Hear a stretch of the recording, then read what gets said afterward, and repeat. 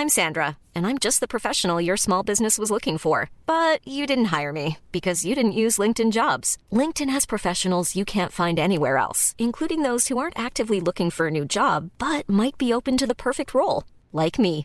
In a given month, over 70% of LinkedIn users don't visit other leading job sites. So if you're not looking on LinkedIn, you'll miss out on great candidates like Sandra. Start hiring professionals like a professional. Post your free job on linkedin.com/people today.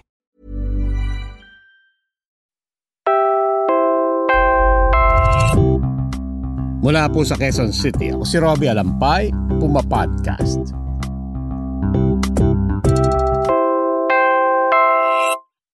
The Philippine National Police is undergoing a major revamp. The erstwhile chief of the National Police, General Oscar Albayalde, has relinquished his hold on the top post weeks ahead of his complete and official retirement on November 8.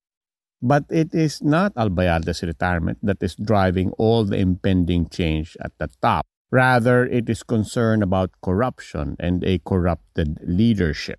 Beginning today, all key positions are under probation for 3 months, and all promotions will be on hold. And I will make sure the axe will fall where it should if these leaders will not deliver results. That was General Archie Gamboa, who for now is the OIC of the PNP. And to repeat, one of his first acts was to announce that for the next 3 months, all key officers will be watched closely and all promotions are on hold.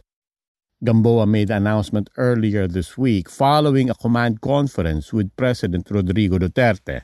We admit that there's a directive from the President based on the command conference na hinold doon sa Malacanang. So I convened the directorial staff and a few National Separate Unit together with the command group last Saturday.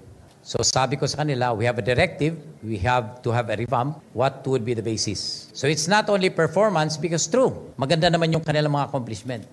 Probably to introduce new leadership, fresh ideas, new vigor. Equally compelling as reason to hold everybody's papers and aspirations, however, is the corruption allegations that forced Albayalde to step down in hopes of at least salvaging a clean exit his retirement with benefits intact this November. Albayalde is accused of coddling Central Luzon policemen who allegedly recycled seized drugs in 2013.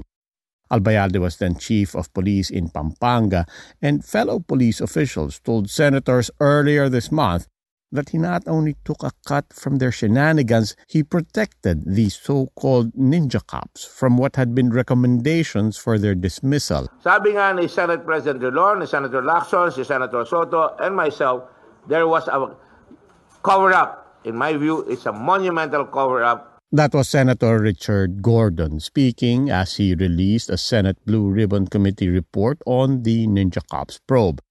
Senators have recommended filing criminal charges against Albayalde, and now the PNP has done just that. On top of which, PNP OIC Gamboa says, We have already dismissed 4 of the 13 cops involved in the Pampanga raid for another grave offense in Antipolo. Another one is facing a more serious offense and will likely be administratively dismissed if substantial evidence exists. In the meantime, this is what has created all the uncertainty about the leadership at the PNP. Gamboa himself is still just OIC, and he may yet lose the permanent appointment to 2 other generals shortlisted with President Duterte. And as Gamboa has in the meantime announced, all other promotions at the national level of the PNP are on hold. Elsewhere, however, President Duterte is not stopping himself from appointing his preferred candidates to key police posts. Most recently, the president named a familiar and controversial figure to head the police in Bacolod, Jovi Espinido.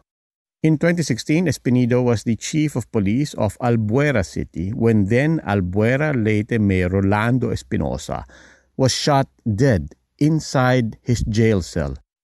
In the scrutiny and controversy that followed, Espinido was moved to Osamis City in Misamis Occidental, and soon enough, again under Espinido's watch, Then Mayor Reynaldo Paruhinog and 14 others linked to the drug trade were also killed in a series of raids. In 2017, the president himself summed up Espinido's record and reputation. You ask for the assignments later. Namatay ang mayor doon. You ask for another assignment sa Osamis. Namatay ang mayor doon, si Paruhinog. Ngayon gusto mo sa Iloilo kasi si Mabilog has been identified as a protector. Mayor, mabuhi ka siya? Gusto ko nang tanungin kasi ako naman ang pagbibintangan. You are free to kill the idiots. Your next assignment is Iloilo. That was 2017. This was the president last week. Bacolod is badly hit now. And I place Espinido there. Yung tinatakutan nila na police. Sabi ko, go there and you are free to kill everybody. Go, start killing them. Ako nang dalawa na tayong papriso. Malacanang and police officials have since tried to qualify the president's words as hyperbole and just his manner of speaking. But by now, Espinido's record is as notorious as President Duterte's violent statements, and critics charge that there is in fact a link between Espinido's actions and the president's words. The United Nations Program on HIV/AIDS says that by 2025, there will be around 200,000 Filipinos living with HIV. The latest UNAIDS report, in fact, tags the Philippines as having the fastest-growing HIV epidemic in the world. We spoke with UNAIDS Country Director Dr. Louis Ocampo, and he notes how reported cases of HIV in the Philippines already rose by more than 200% between 2010 and 2018. Another key concern, Filipinos infected are getting younger. The country is categorized as having a concentrated epidemic, concentrated to the key populations, which are MSM, men who have sex with men, sex workers, people who inject drugs, and young key population. 68,401. That's the total reported cases from 1984 until June of this year.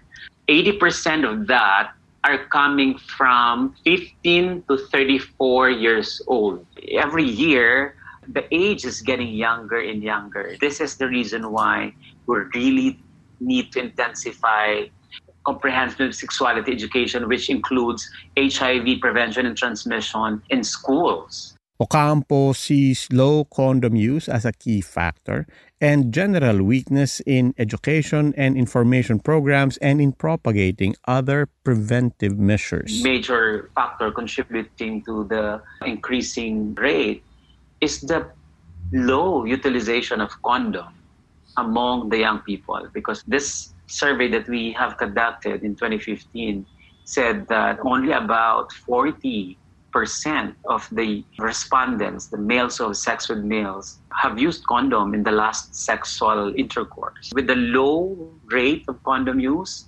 that is a good recipe for a higher infection rate. There are other factors, like we don't have PrEP. PrEP is pre-exposure prophylaxis, which is a drug that is being taken by a non-reactive individual to protect himself or herself for getting infected if he's engaging in high-risk sexual behavior. Ocampo says the challenge to government and other sectors is clear. We really need to intensify yung comprehensive prevention strategies natin. And that means increased condom use, we include pre-exposure prophylaxis, we implement comprehensive sexuality education in schools, and we use social media apps, especially with the millennials who are always in, social media. And of course, we need to increase testing coverage, like self-testing and community-based screening and even partner notification. And then early initiation of treatment and adherence to treatment. So lahat yun kailangan para collective yung action natin in terms of addressing the HIV epidemic in the country.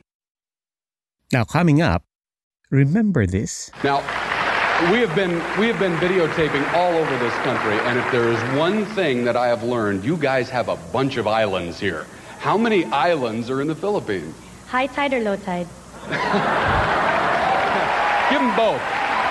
Well, with high tide, we have 7,107, and then low tide, we have 7,108. That, of course, was Charlene Gonzalez, representing the Philippines at the Miss Universe pageant back in 1994.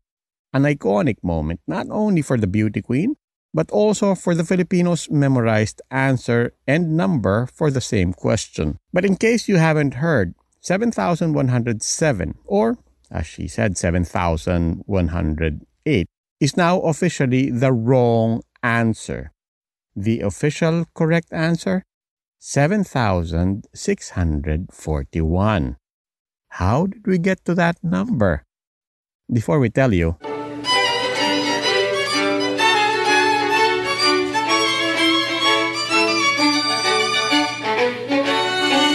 this interlude is brought to you by the chamber orchestra Radical Dreamers. And in case you're a fan of anime, you'll recognize this as the song from Doraemon. Radical Dreamers is performing this and other anime and video game themes at the two-part concert Melody Road.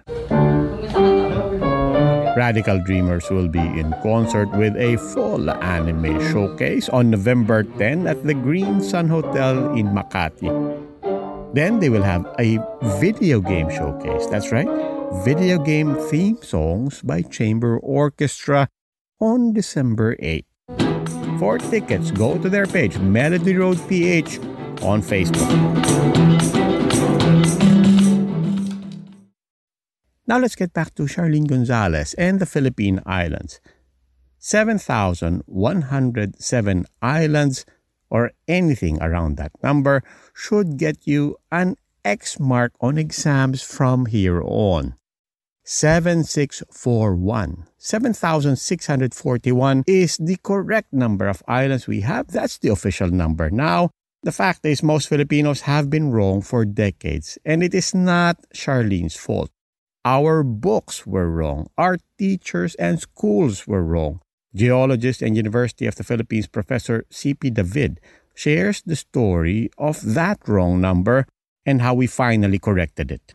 So the count of Philippine Islands started in the early 1900s through the efforts of the Coast and Geodetic Survey of the United States. It was a project right after the Spanish-American War, and it was meant to survey the entire Philippines, including an accurate count of all the islands. They started in 1909 and finished in 1950. And at that time, they put out a report that had a total count of our islands to 7,100 islands. In 1950, the Coast and Geodetic Survey of the U.S. left already for the United States, but left a crew of trained Filipinos, which became the predecessor of the National Mapping and Resource Information Administration, or NAMRIA. The NAMRIA continued that work and found a few more islands after that. And I believe it already included some of the islands that we claim as part of our territory, including those in the Kalayaan group of islands. That's why it increased to 7,600 plus. Of course, satellite technology helped and trumped the sea level and seagoing methodologies of past centuries. Earlier mapping techniques left plenty of room for error. The U.S. survey was a very crude technique because it involved several ships sailing to all the islands of the Philippines and marking them in terms of coordinates and counting the number of islands they've encountered. Because when ships are sailing from one direction, they would count an island.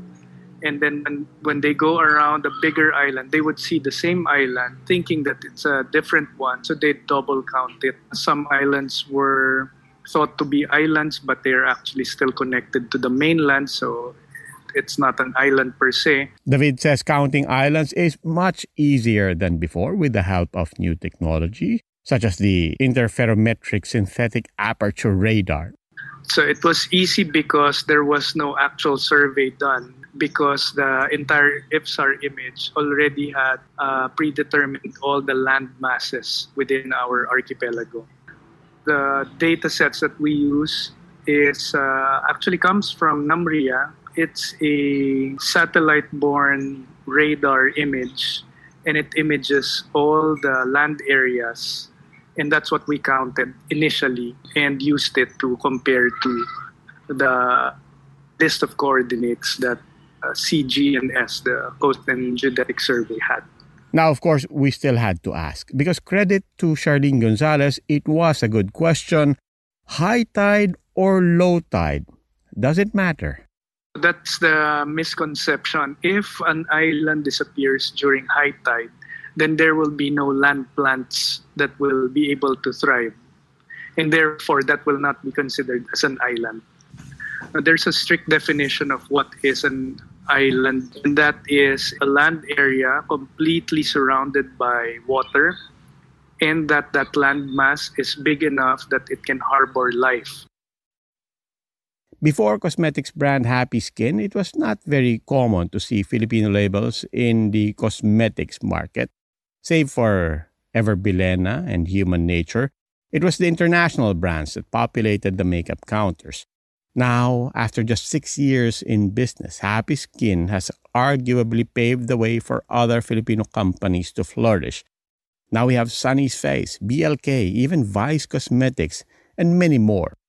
In a special episode of the Project Vanity podcast, Liz Lanuzo and Denise Bengson talked to Risa Manangkil-Trillo, Happy Skin co-founder, about her path to success. The trigger was experiencing firsthand so many pain points when it came to using makeup as a Morena Filipina. It was actually at the peak of my modeling career that my skin was at its worst. Pimples, irritations, big pores, and patchy skin. Being a beauty columnist also allowed me to try a lot of cosmetic and beauty products, and there were a lot of amazing brands out there. It's just that there was none that seemed to have the Philippines' tropical weather and the Filipina skin tone in mind. For Risa, it became a vicious cycle of using makeup to cover the effects of using makeup. So instead of waiting for someone to take action for an idea I had tremendous passion for, I thought, why not just create this makeup line? So 6 years ago, in an era where everything was imported or foreign, it was actually a risk. But we wanted to change mindsets. It motivated us to prove people wrong that even if this is a homegrown brand,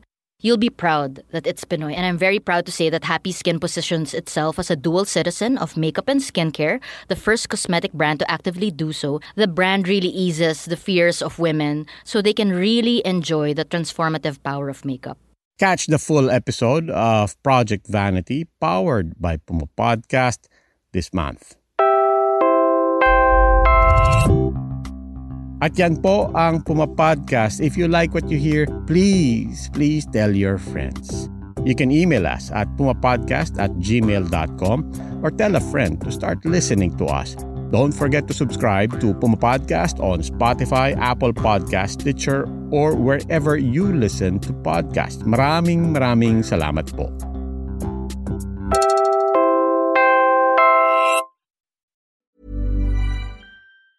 Even when we're on a budget, we still deserve nice things.